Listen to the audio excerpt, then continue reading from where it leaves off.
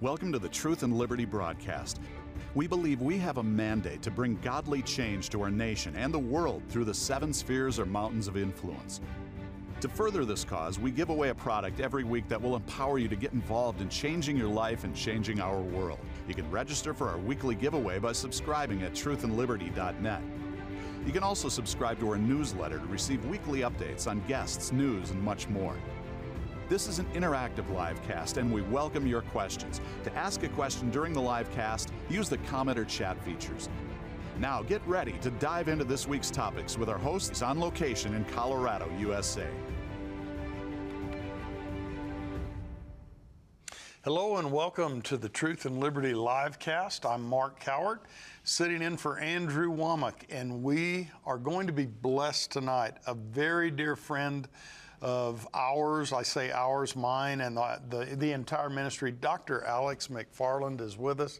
Brother, it is so good to have you, and it's always good, Richard, to be together with you. And man, we're going to get into some awesome things tonight, but as usual, we've got some things to share, some great meetings coming up, and some materials to share. So Richard, could you do that with us? And then we'll get into our time with Alex. All right, absolutely. Well, thank you everybody for tuning in tonight and watching. And I want to encourage you to let others know about this live cast. Alex is just an incredible wealth of information and wisdom, and so you'll want to make sure that your friends and family know about this. And by the way, if you're watching tonight on YouTube, I want to encourage you to jump off of there and get on our website at truthandliberty.net, where you're guaranteed to have a better viewing experience and not get censored. So do that tonight and you'll be glad. And I wanted to mention tonight that we've got some amazing events coming up here at Andrew Womack Ministries. Next week is the annual Men's Advance, and Coach Tony Dungy and James J.B. Brown from CBS Sports are both going to be ministering along with Andrew Womack at Charis Bible College. That's March 10th through the 12th. You won't want to miss it. Sorry, ladies, this is just for the guys this time. The women's thing comes later this year, but this one's for the men. So get your husbands and brothers and fathers and sons out to the Men's Advance. Charis Campus Days is coming up April 6th through the 8th, Campus Days. This is by far my favorite event of the year because 10 years ago this year, it's where God got a hold of me and my wife and brought us here to Charis Bible College and changed our life. So that's April 6th through the 8th. Check that out online at awmi.net. And then also the David musical, April the 8th. So that's just before Easter. And this is, the title of it is actually David, King of Jerusalem. And it's an amazing drama, a musical written by Robert and Elizabeth Murin that will bring a tear to your eye, remind you why you love Jesus and how glad you are to be saved. It is awesome. You won't want to miss it. Wanted to mention also tonight that if you're not a subscriber to Truth and Liberty Coalition, you need to be. We send out blogs and articles and action alerts and things like that every week to our subscribers to help you be equipped to stand for truth and to let your voice be heard in the public square. So subscribe today and get on the list for that. Just share your email with us. And if you do, when you do, you'll be eligible for our weekly giveaway. Every week here on Truth and Liberty, we give away a free product to our new subscribers. Last week, I want to congratulate Ryan Rivas. Ryan, you won A Better Way to Pray, one of Andrew's best and most favorite books. So that'll be coming to you, an email. You'll get an email telling you how to claim that. This week, we're giving away More Grace, More Favor. So let me hold that up so everybody can see. This is Andrew's latest book, and this has to do with the incredibly important subject of humility. So you don't hear a lot about humility in the pulpits today, but it's actually one of those keys to the kingdom. If you're frustrated and wondering where the blessings of God in your life, maybe it is you need to look at humility, because the Bible says that God resists the proud but gives grace to the humble. So subscribe today and be eligible for that. And also, if you're not a supporter, a financial contributor to Truth and Liberty, we want to invite you to prayerfully consider doing that because we are doing amazing stuff here, God-ordained stuff here at Truth and Liberty, where we're standing for truth. And I heard a testimony 2 days ago, Pastor Mark, of somebody who was watching Truth and Liberty, and that's how they heard about Charis Bible College, and they have come out now here. They're a first-year student at Charis, and their life is being transformed by the Word of God. So not to mention just standing for truth and impacting culture. So you can go to our donate page on truthandliberty.net and sign up to be a one-time, or better yet, a member of Truth and Liberty by making a $5 or more regular contribution each month. So do that today, and we believe God will reward you for that investment. And then also, it's an interactive broadcast, remember? So if you want to get questions to Alex and Pastor Mark, just put that in the chat function there on our website or in the comment section on Facebook, and we'll do our very best to get to your questions tonight. If you need prayer tonight, I can't overstate this. Our prayer ministers here at Andrew Wommack Ministries are absolutely incredible. We see miracles every single day coming out of that phone center, and I'm talking about everything from blind eyes being opened to people being saved and filled with the Holy Spirit. So call in today, 719-635-1111, and let one of these Spirit-filled, Word of God trained ministers agree with you in prayer today.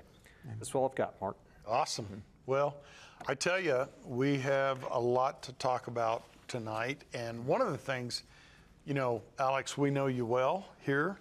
I know you well for many years. Yeah. Just a very dear friend. I was just looking at this. You know, you're a Christian apologist. You're an author.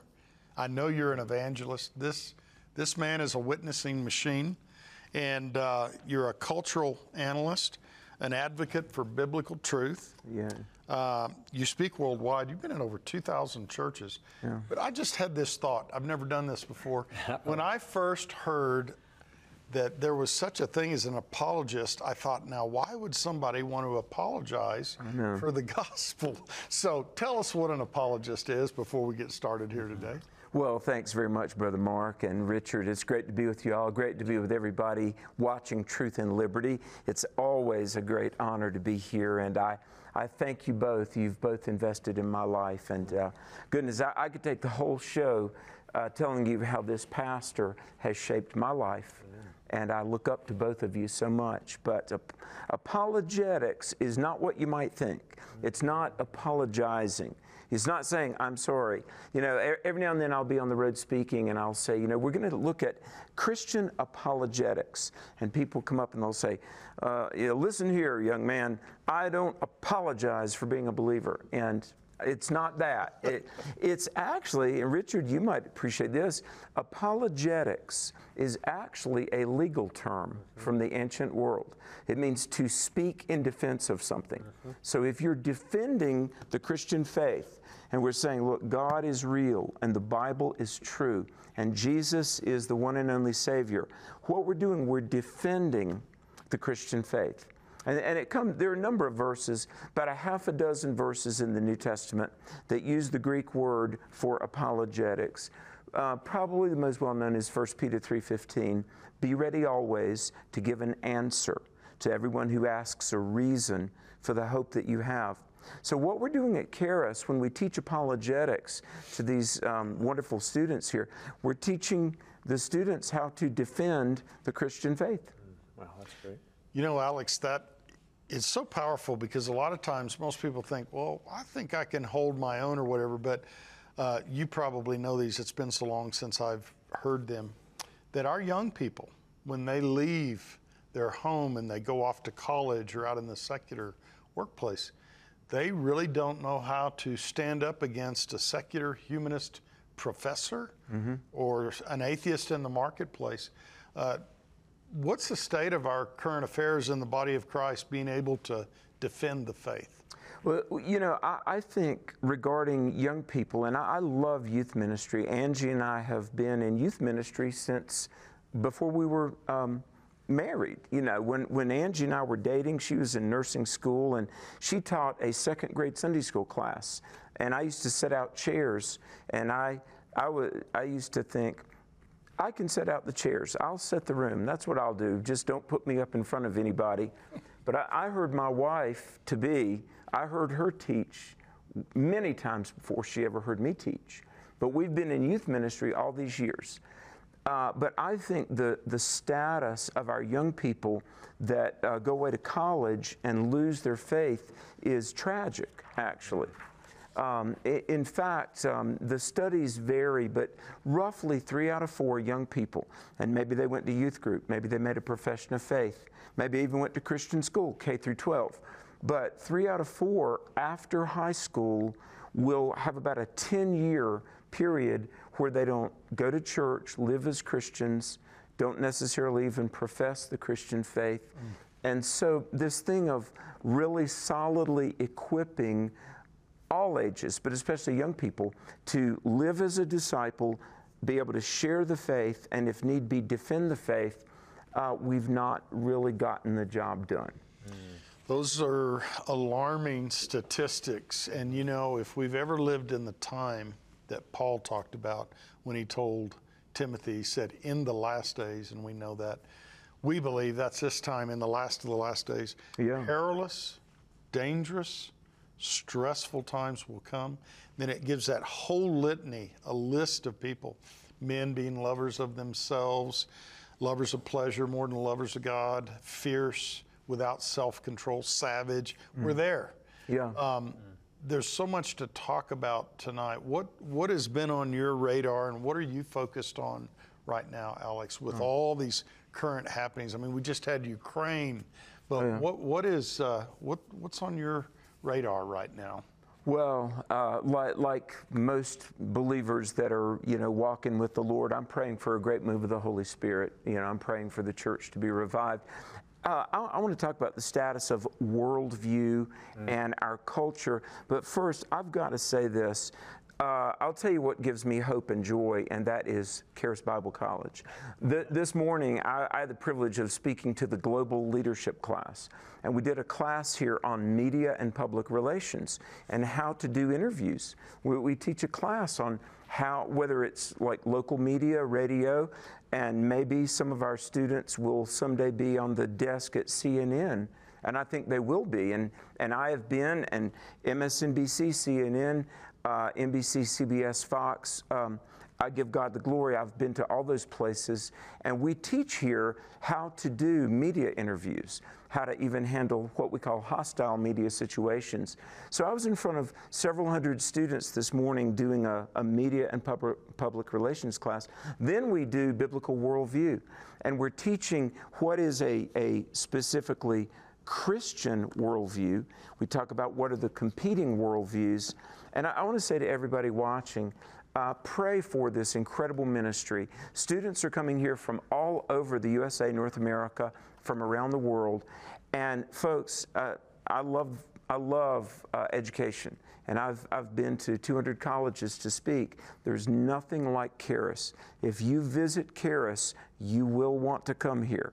And what I see that God is doing and what's right with the world is happening up on top of this mountain in a place called Woodland Park, Colorado. So I'm so excited about what God is doing to raise up leaders in the third-year school. There's practical government. There's business. I was hoping you got to that. I wasn't going to let us get out of here without talking.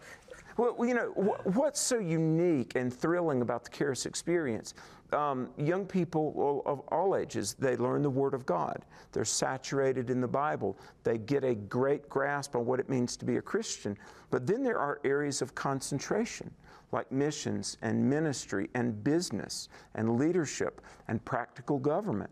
This college is teaching people how to run for office, how to make a difference in the halls of government. And Alex, one thing, I think the youngest we've had here is either 17 or 18. 17. And 17, and the oldest, I believe, was past 90 years of age. Amen. There's no retirement in the kingdom. That's right. That's right. There's no Hebrew word for retirement. Praise God. And so I did want to say this, David Barton, dear friend of the ministry, all of us, David and Tim, and he's the one. In fact, Richard and I, that's where we first started out together. Richard was the first coordinator for the practical government. We had the privilege to sit down with David and Tim and Andrew and those in that room, taking his old historic documents and with his leadership, put the X in the sand, developing the curriculum because, Alex, we don't know our nation's history. Oh, I know. It's been scrubbed. Exactly. And listen, I know we've got some things to talk about, but I want to say to everybody watching, pray and thank God for what He is doing here at Charis Bible College. And the students, this morning I taught first and second year biblical worldview, and we were in one of the larger rooms, and I know there were at least 350 students, and we had a break, and I was talking a student named Joel, who's from Missouri, a young African-American man, 20 years old, brilliant, on-fire young person, talking about what he was going to do in ministry. And I meet people of all ages, and I just want to say to everybody watching, pray, learn about Charis, because even if you're not looking to get into an educational degree program, you're going to meet somebody. There's a young person in your life, or there's somebody you go to church with, and I want to say pray, promote, support, because part of what God is doing to rescue America is happening right here at Charis. And if I sound like I'm excited, it's because I am. I am so enthused about what the Lord is doing through this school. I'm excited with you, and I agree. The Spirit of God is moving here. I say there's fire up on this mountain. Amen. And it's the fire of the Holy Ghost. So, hallelujah. Well, Alex, you mentioned worldview, you're teaching biblical worldview at Charis, but you've been working with Andrew over the last couple of years to develop a new product on that very subject, biblical worldview. I brought a copy of it here today. You want to tell the folks what this is? Sure. Thank you very much. And listen, I owe that relationship to Mark Cowart. We met about 7 years ago, and Mark said to me one day, he said, I want you to meet Andrew Wommack. And I said, you mean the man on television? I've seen him for 25 years, you know. Well, we got to be friends. And biblical worldview is what we believe and why we believe it, how to live it, how to share it. We've been doing a series of products like this. This is a biblical worldview response to socialism. Socialism is rising. It's amazing. We did a biblical worldview curriculum on human sexuality. How do you effectively talk to people about what God says about marriage and gender, sexuality? We did one on racism. What is a biblical worldview response to racism? Now, this just rolled out in January. We were in Phoenix, Arizona, and people were coming up around the table. I mean, it was very humbling. People said, this is exactly what we need, my church, my young people. So what we've got in here, we've got incredible presenters like Bill Federer, Andrew. We've got some of the faculty from Charis. We've got an attorney, Abraham Hamilton III. He was one of the youngest district attorneys in America. He's on here, and there are more than 10 hours of teaching, actually 20 hours, 10 lessons, 20 hours of teaching. This will equip you to understand what the threat is to our liberties, to our freedom. This will equip you to understand what is good about principled capitalism, biblically based, a moral economy, and how you, those you care about, and maybe even your church and your neighbors, we need to pray and speak against Marxism. America and Marxism are incompatible. So the biblical worldview, this is one unit of many that we're creating. We film again April 20th, and we're doing another segment. When Andrew and I began to talk about these, he said, how many do you want to do? And I first came up with a list of about 50 topics. And Andrew said, well, maybe trim it down a little bit. And so I trimmed it down to 40 topics. But Richard, how can people locate that product? Sure, they can put that up on the screen now. Just go to truthandliberty.net/worldview, I think. So that'll come up. Yeah, there it is. truthandliberty.net/worldview, and you can get a link there that will take you to a place you can find out more and order it if you'd like. And there's, I think this is the third installment that's finished, Biblical Worldview Socialism. We've got Biblical Worldview Foundational Principles, Foundational Truth, and then Racism, and now and human sexuality too. Human sexuality. So didn't know that one was ready, but anyway, there's several in the can, so we're not done yet. Oh yeah, that's right. And again, this is so unique, so timely, so innovative, that You know, folks, let me just say that evangelism is telling someone how to be born again, and that's important. Obviously, the bottom line for the church is the Great Commission. But then we've got to, as Romans 12:1-2 says, renew the mind by the Word of God. And in training masses of people, this ministry is training millions in biblical worldview to be able to present, explain, defend the faith. Present, explain, live out, and defend. Alex, I got a question. How many Christians currently hold a biblical worldview? Wow. Well, you know, there are a number of trend watchers, one of whom is George Barna. And Barna, very respected pollster, they do surveys. In fact, in some of our conferences, we've worked with the Barna Research Group to do questionnaires. And some of the foundational truths of a biblical worldview would be, I believe Jesus is the Son of God, the one and only Savior. Yes or no? I believe the Bible is the Word of God and is complete truth, infallible, the Bible, yes or no?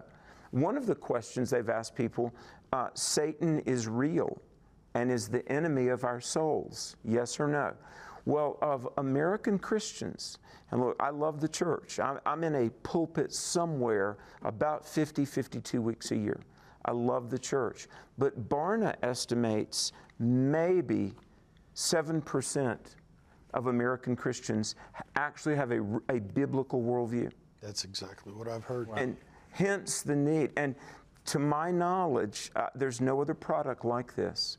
And I thank God that Andrew's had the vision, and it's from the Lord. But these are resources that will help you. These are resources that will make a difference. And I think about this because I've prayed with many a mom and dad. They say, you know, Alex, we raised our kids in church, and now my, you know, millennial son is an agnostic or an atheist. Yeah. We want to help people come to Christ, help people come back to Christ. We want to help people stay with Christ. And Richard, give that URL again where people can find these things. Sure, absolutely. It's truthandliberty.net/worldview. Yeah. So they'll pop that back up there. You know, Alex, this kind of brings home to me the whole question of discipleship and education. Yes. You know, our kids, for the most part, are in school about 40 hours a week, right? From 7:30 to 3:30, and they're in church. The vast majority of kids are not in church at all in America now. Those who do go to church, I don't know what the percentage is, it might be 15%. When they do go to church, they're in church for a message that lasts 20 to 30 minutes, right? Right. And then a lot of churches today have done away with Sunday school, done away with Wednesday night, done away with catechism, done away with all these educational things. And I think it's part of this mega church movement, right? Where we want to make everything bite-sized, consumable, user-friendly, except we call it, what do we call it now? Seeker-friendly. Seeker-friendly, yeah. So, and I'm not critical of the heart behind those things because I know it's driven from a desire to reach people, but have we made a big mistake here in how we do church in America? You know, there was a Harvard University professor a few years ago that said in just continually watering it down, dumbing it down, don't want to offend anybody, he said, we've succeeded in making Christianity irrelevant. Because, and this was part of a longer quote about the church really losing its influence. He said, the secular man that works his job and maybe the weekend just has a little bit of free time and he's tired, he is not going to muster the effort to go to church where secular views are simply echoed. Now, in business, there's something called a unique selling proposition. And so, like, if you've got a company and you've got a product, you need to maximize on what you've got that nobody else has. What is your unique selling proposition? And in the church, my goodness, we've got this thing called truth. We know who God is. Most valuable product there is, right? Exactly. And that's why I tell churches, look, don't be afraid to say to people what thus saith the Lord. I mean, we've got an answer because we've polled people, we've worked with organizations. Look, everybody thinks about 6 things. 3 intellectual questions, 3 emotional questions. And I wrote an article one time, 6 ways you're led by heart and by head. Okay, the intellectual questions, origin, purpose, destiny. Where did we come from? Why are we here? Where are we headed? Origin, purpose, destiny. Then we've got 3 emotional questions, and this really does get to where a lot of people are. Acceptance, significance, security. Acceptance, do I fit in? Significance, do I matter? And security, am I safe? And here's the thing. Now, people will spend their lives and they'll wonder, where did we come from? And what's the purpose of life? Goodness, there's a war in the Ukraine and the economy and all these things. Does life have any meaning? But the thing that we really do think about, and really we humans, psychologists talk about what are called felt needs. And acceptance, everybody wants to feel like they belong and they fit in. Nobody wants to feel rejected. And then significance, we want to feel like we matter. We've all been parents, and the child draws a picture. Put it on the refrigerator, Mama. Do you like it? Daddy, do you like it? We all want to feel significant. And then security. We all want to feel safe. Now, as we go through life, we will bend over backwards to try to have these felt needs met. In fact, there might even be somebody watching right now, and you're wondering, does anybody care about me? If I lived or died, would it matter to anybody? Okay, here is our unique selling proposition. The Bible said God demonstrated His love in that while we were yet sinners, Christ died for us. I want to say to everybody listening, the unique thing about the Christian faith is we've got a God that is real, a Jesus who loves you. He proved who He is by rising from the dead. And what I say to churches that are maybe a little too seeker-friendly, look, the world's starving for truth, and we've got it. Let's proclaim, because we know where we came from, why we're here, where we're going, how to be prepared. A Jesus who laid down His life for us. Let's tell the world what their soul is hungry to hear. Amen. So powerful. Something you said, Alex, speaking of George Barna, y'all interviewed George Barna last year and a half, but he gave, out of 384,000 churches in America, the 5 metrics that they use for determining whether we're successful. Okay. And it's attendance, it's income, it's number of staff, building square footage, and number of programs offered. And it was important, I think, that George Barna said, not that those things necessarily are important, but that has nothing to do, to your point, Richard, of making disciples. And when you look, we have Express Christianity. We move you in and move you out. We promise not to keep you more than this amount of time. And Jesus said, go make disciples. Would it be fair to say, Alex, that worldview is the lens that you see the world through? Would that be it? That's a great description. Okay, because the reason I want to bring it up, a lot of people are going, why don't people see that? Or can't they see that? And it's because the worldview, if we only have, I've heard 6 to 7%. On a good day. On a good day. Yeah. And if you've got 6 to 7%, so I use the illustration when I preach a sermon. I said it's often been very interesting. 2 people hear the exact same message, and one is so mad at me they can't see straight, and the other are in tears thanking me. Amen. So I go, how does that happen?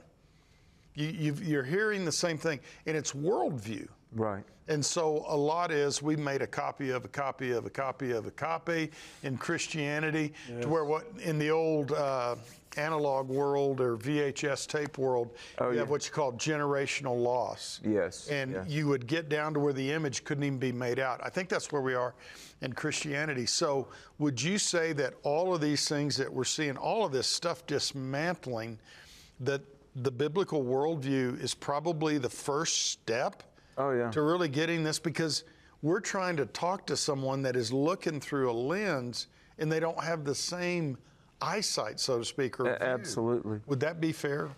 Absolutely, because before somebody makes a decision for Christ, really, and of course the Holy Spirit works on what's in our mind, what we believe is true, what we believe is important, shapes how we behave.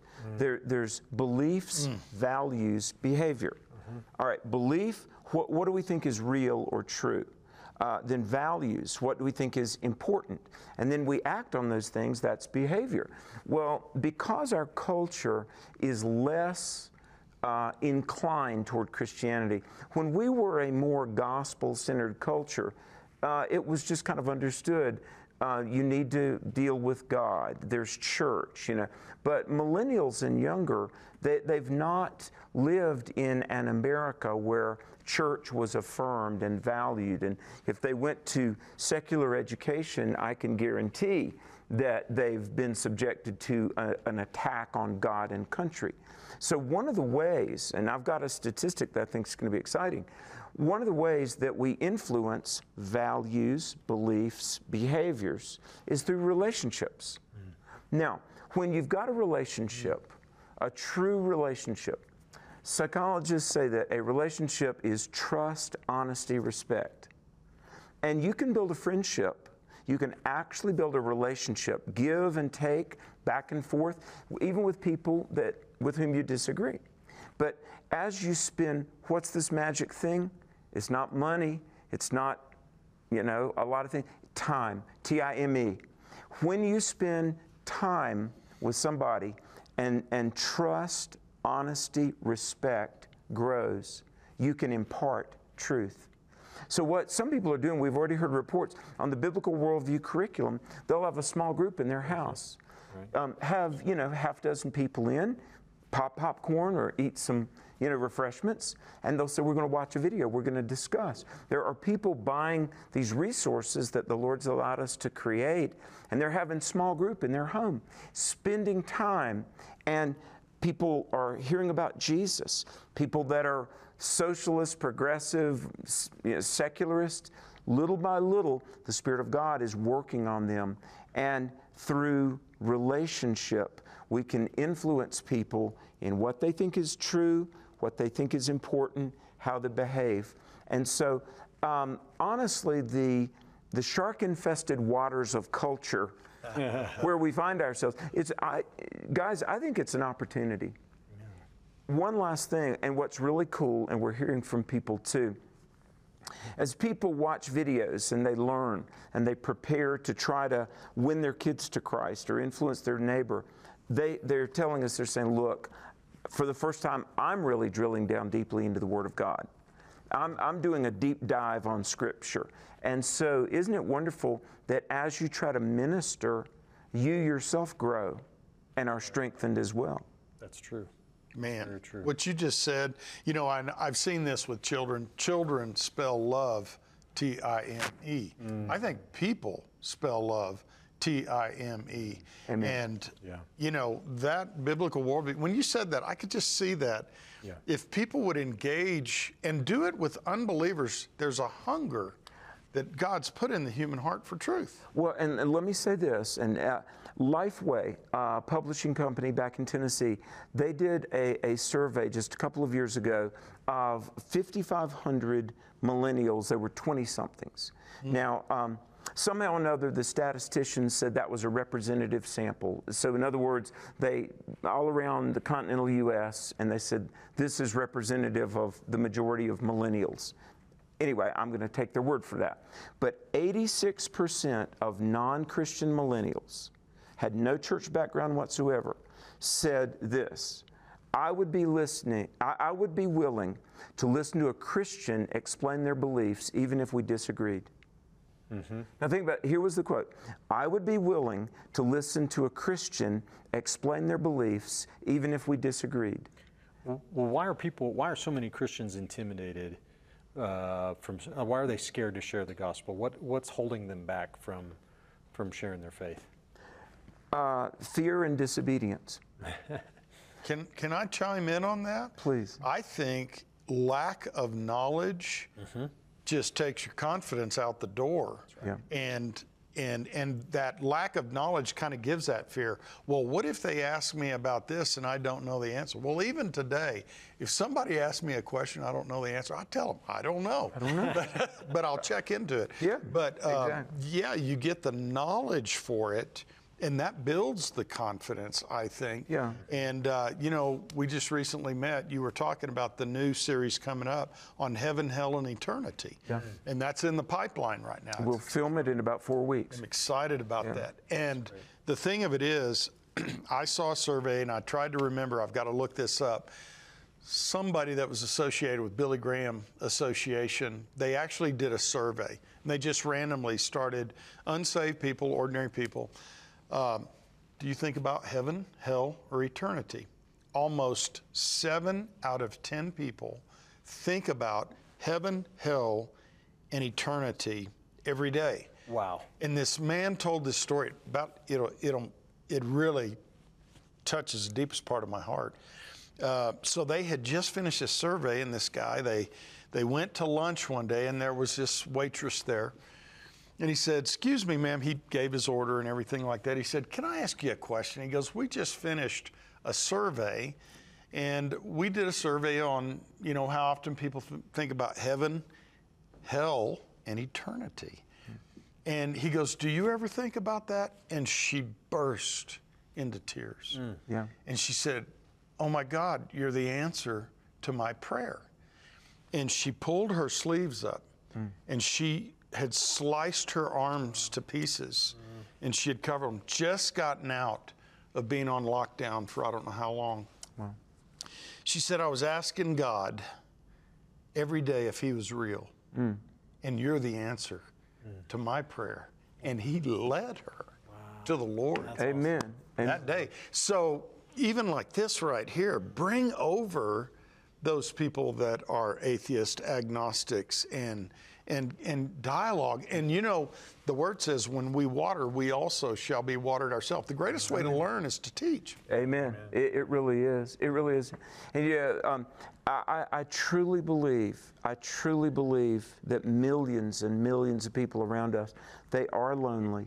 They want to feel like somebody God. matters. Yes. And we have a great opportunity. Oh my goodness. Could you imagine leading somebody to Christ or being in the equation and, just nudging somebody and somebody else leads them? But I'm so blessed. I've told this story on Truth and Liberty before, but I was saved like 3 or 4 weeks, and I was going to church on a Sunday night. There was an old retired minister. He's in heaven now. His name was Buford Smith. And I'm going North Carolina? North Carolina.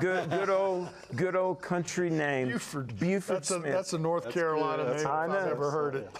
And I had been saved about 4 weeks, and I'm going into church on a Sunday night, back when we had Sunday night church.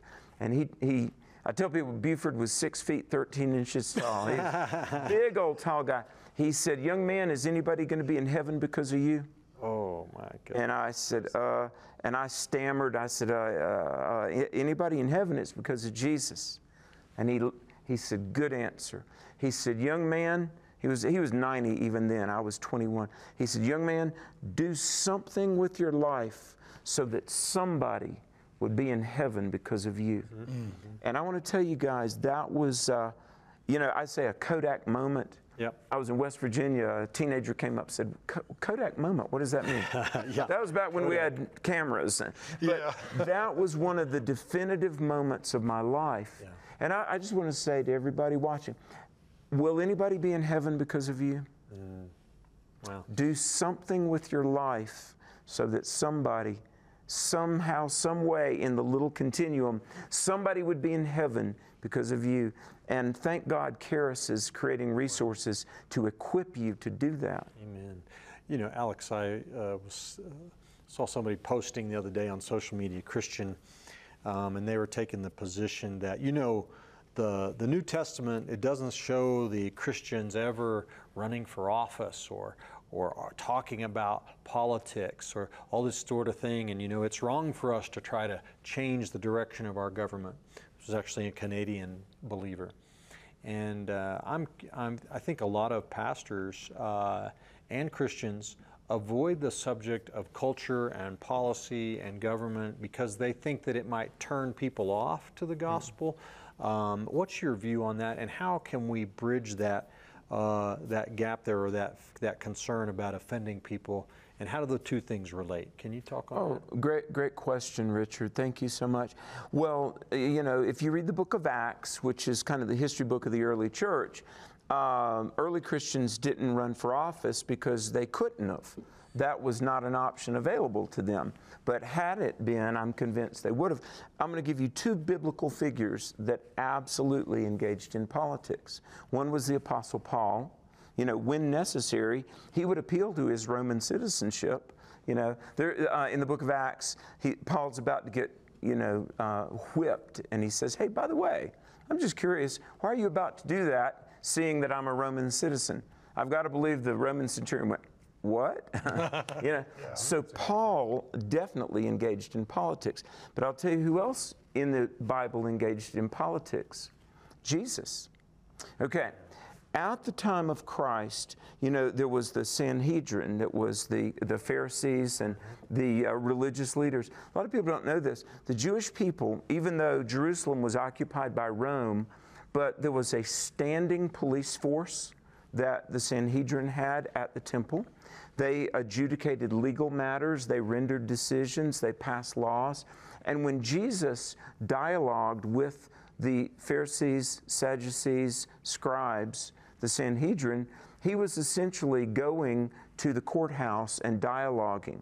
Now, as the Christian worldview shaped the West for 2,000 years, and then you began to gradually get representative government, and of course that reached its full flower in the birth of the United States of America, I am absolutely convinced that Christians should, we should use every legal means to share the gospel and to live godly in Christ Jesus. And guys, I want to quote, I know time fleets away, but I want to share a speech that Calvin Coolidge gave July 5th, 1926, our 30th president. This was on the 150th anniversary. You know about this speech? No, but I'm doing the numbers in my head, so go ahead. Oh yeah, 150th anniversary of the Declaration of Independence. This is so amazing. So Richard, to your question, should Christians be engaged in politics? Of course, absolutely. Why leave it to the heathen to run our lives? And how is that connected to preaching the gospel? Well, we can't preach the gospel if we don't have religious freedom. You know, we can't. The Bible says that we are to pray for kings, for those in authority, that we may live a peaceable life in all godliness. And what that really means is we are to pray for, desire, work toward a culture most conducive for the spread of the gospel. Now, before I quote Calvin Coolidge, I want to quote Augustine. He lived 354 to 430. Augustine wrote a very famous work called The City of God.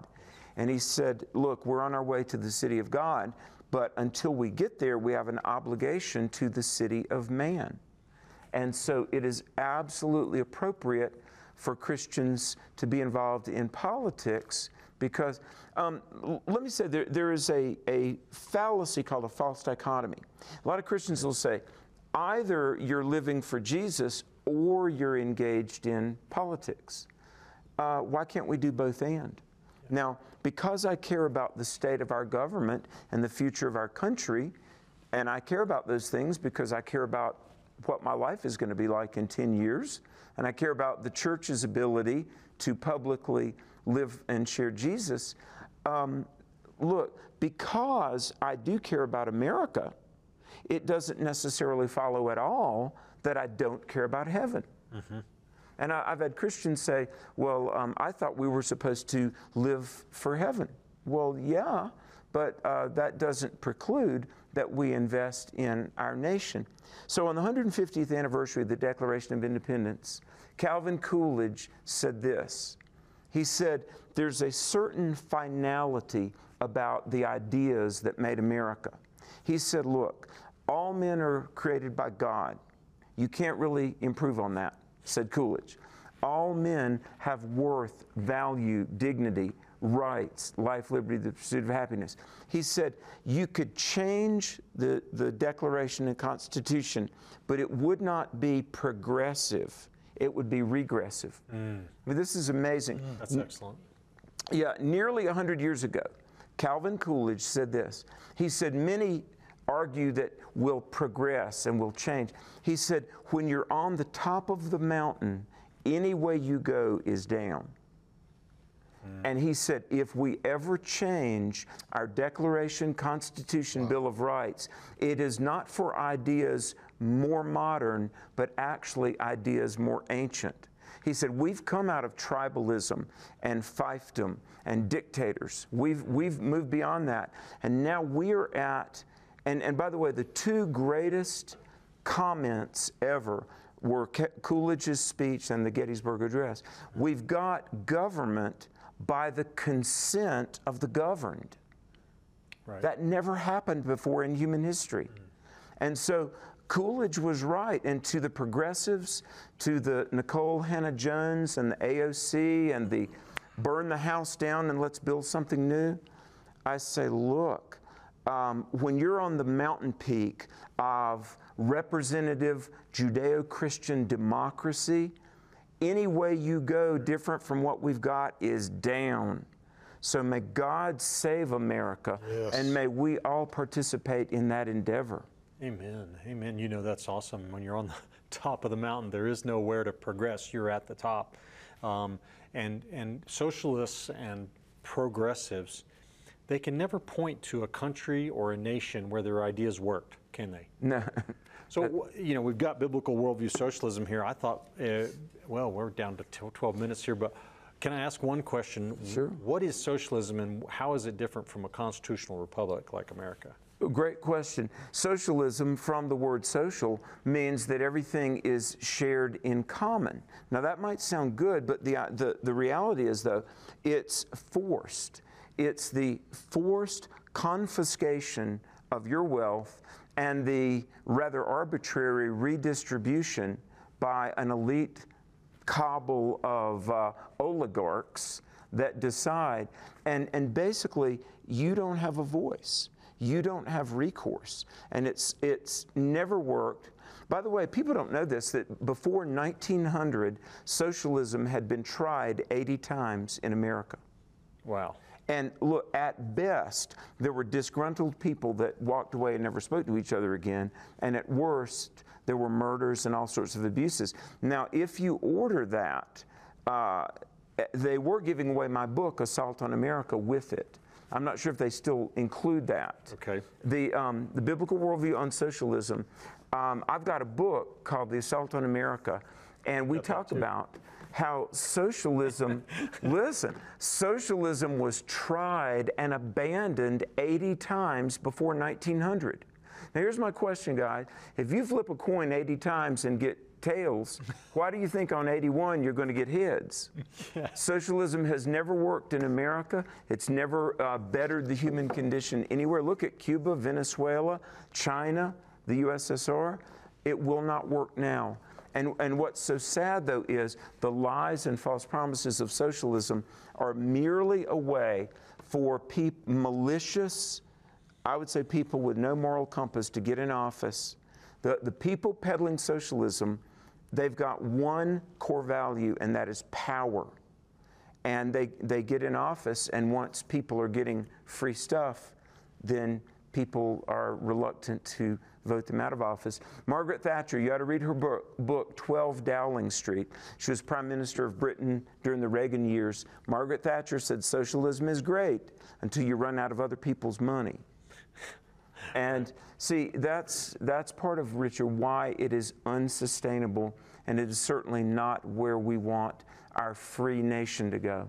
Amen. Richard, are we going to be able to get, we're down. I think, let's see how many we See can if get we in. can get some in. I've talked too much. Oh, that's yeah, okay. this is It's good. Been awesome.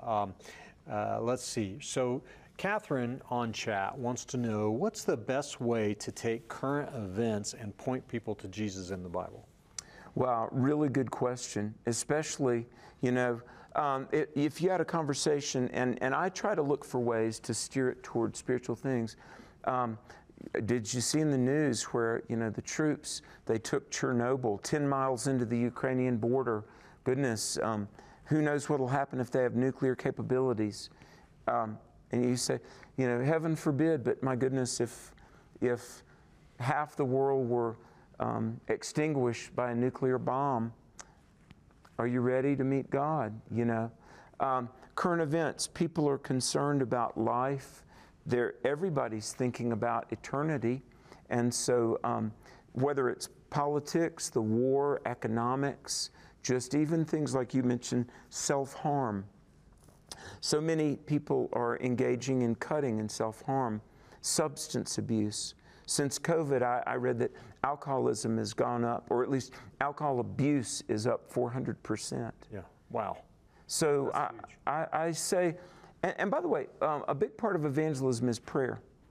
James 1:5 says, if we ask for wisdom, God will give it. So when I'm talking with people and I'm trying to steer it towards Jesus, I say, Lord, help me discern the in. Where's that little opening where I can talk about Jesus? Mm-hmm. So pray about it. Amen. Amen. Good answer. All right. Well, here's another question. This is coming from Robert on chat. He asks, what's the best way to get my son to teach my grandchildren the biblical worldview? Wow. A little bit of parenting mixed in here.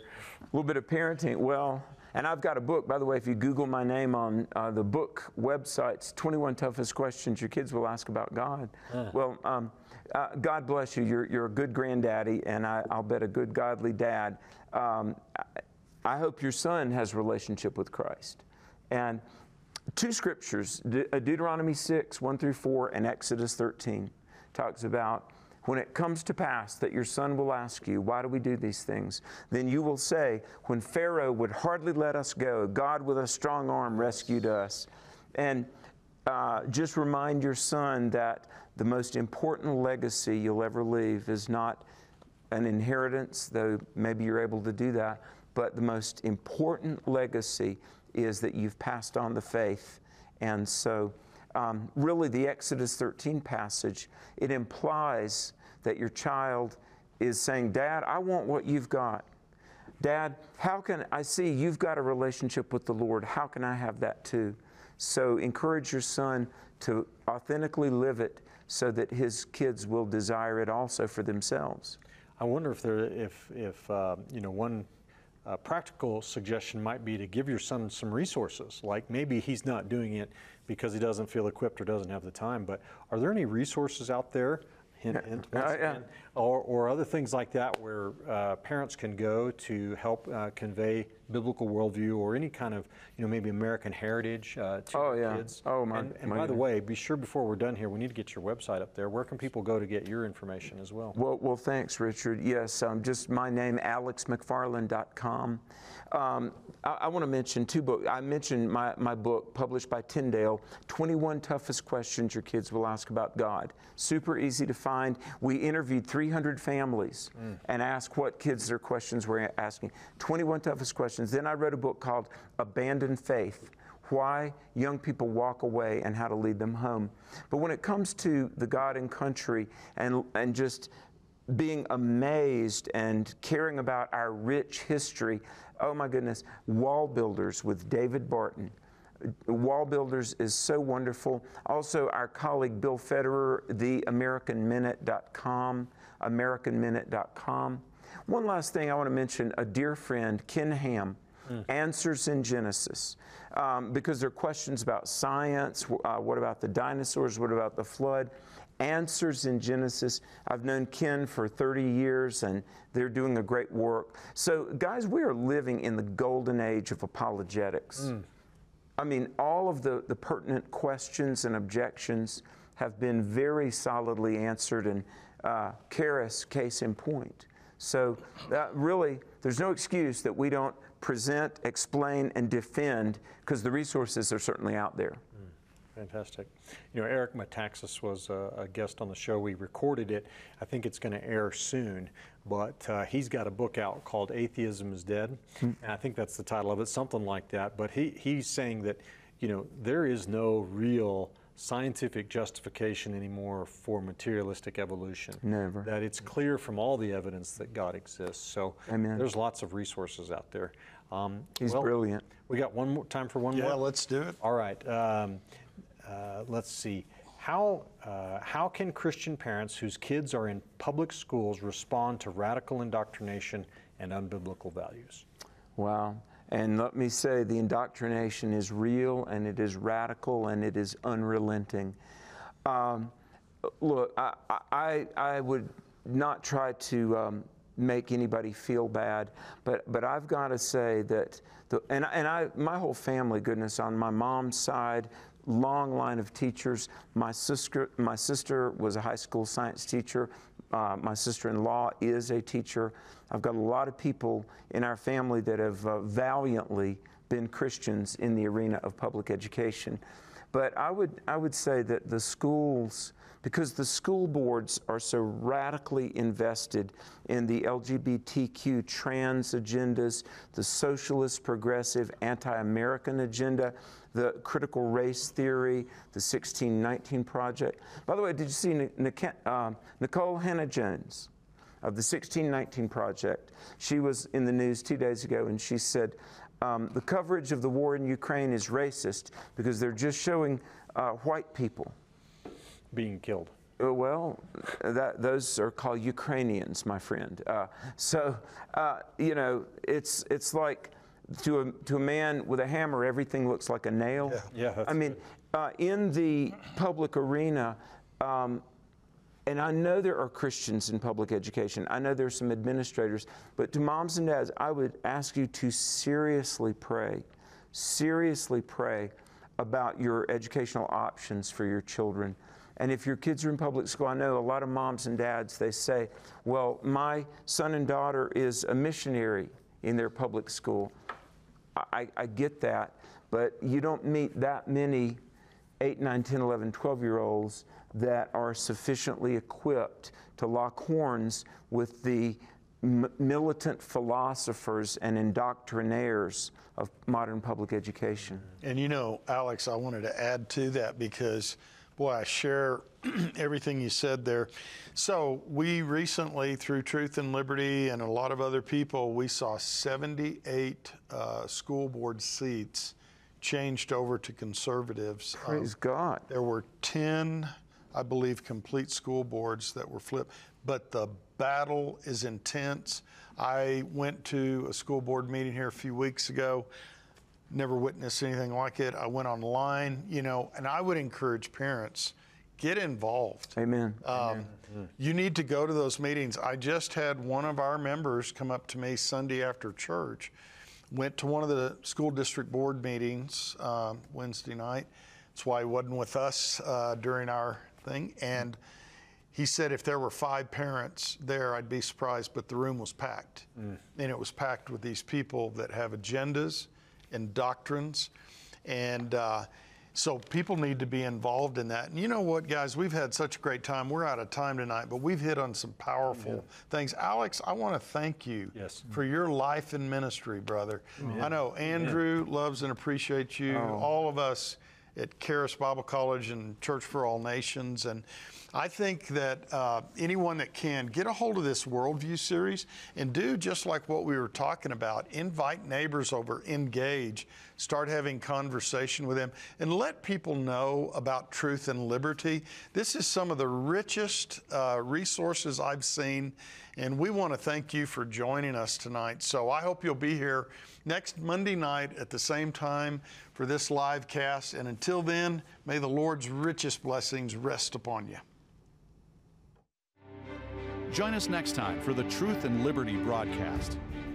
Find tonight's episode and related articles and links at truthandliberty.net. Truth and Liberty is viewer supported. If you'd like to help us continue our live casts, you can make a donation at truthandliberty.net.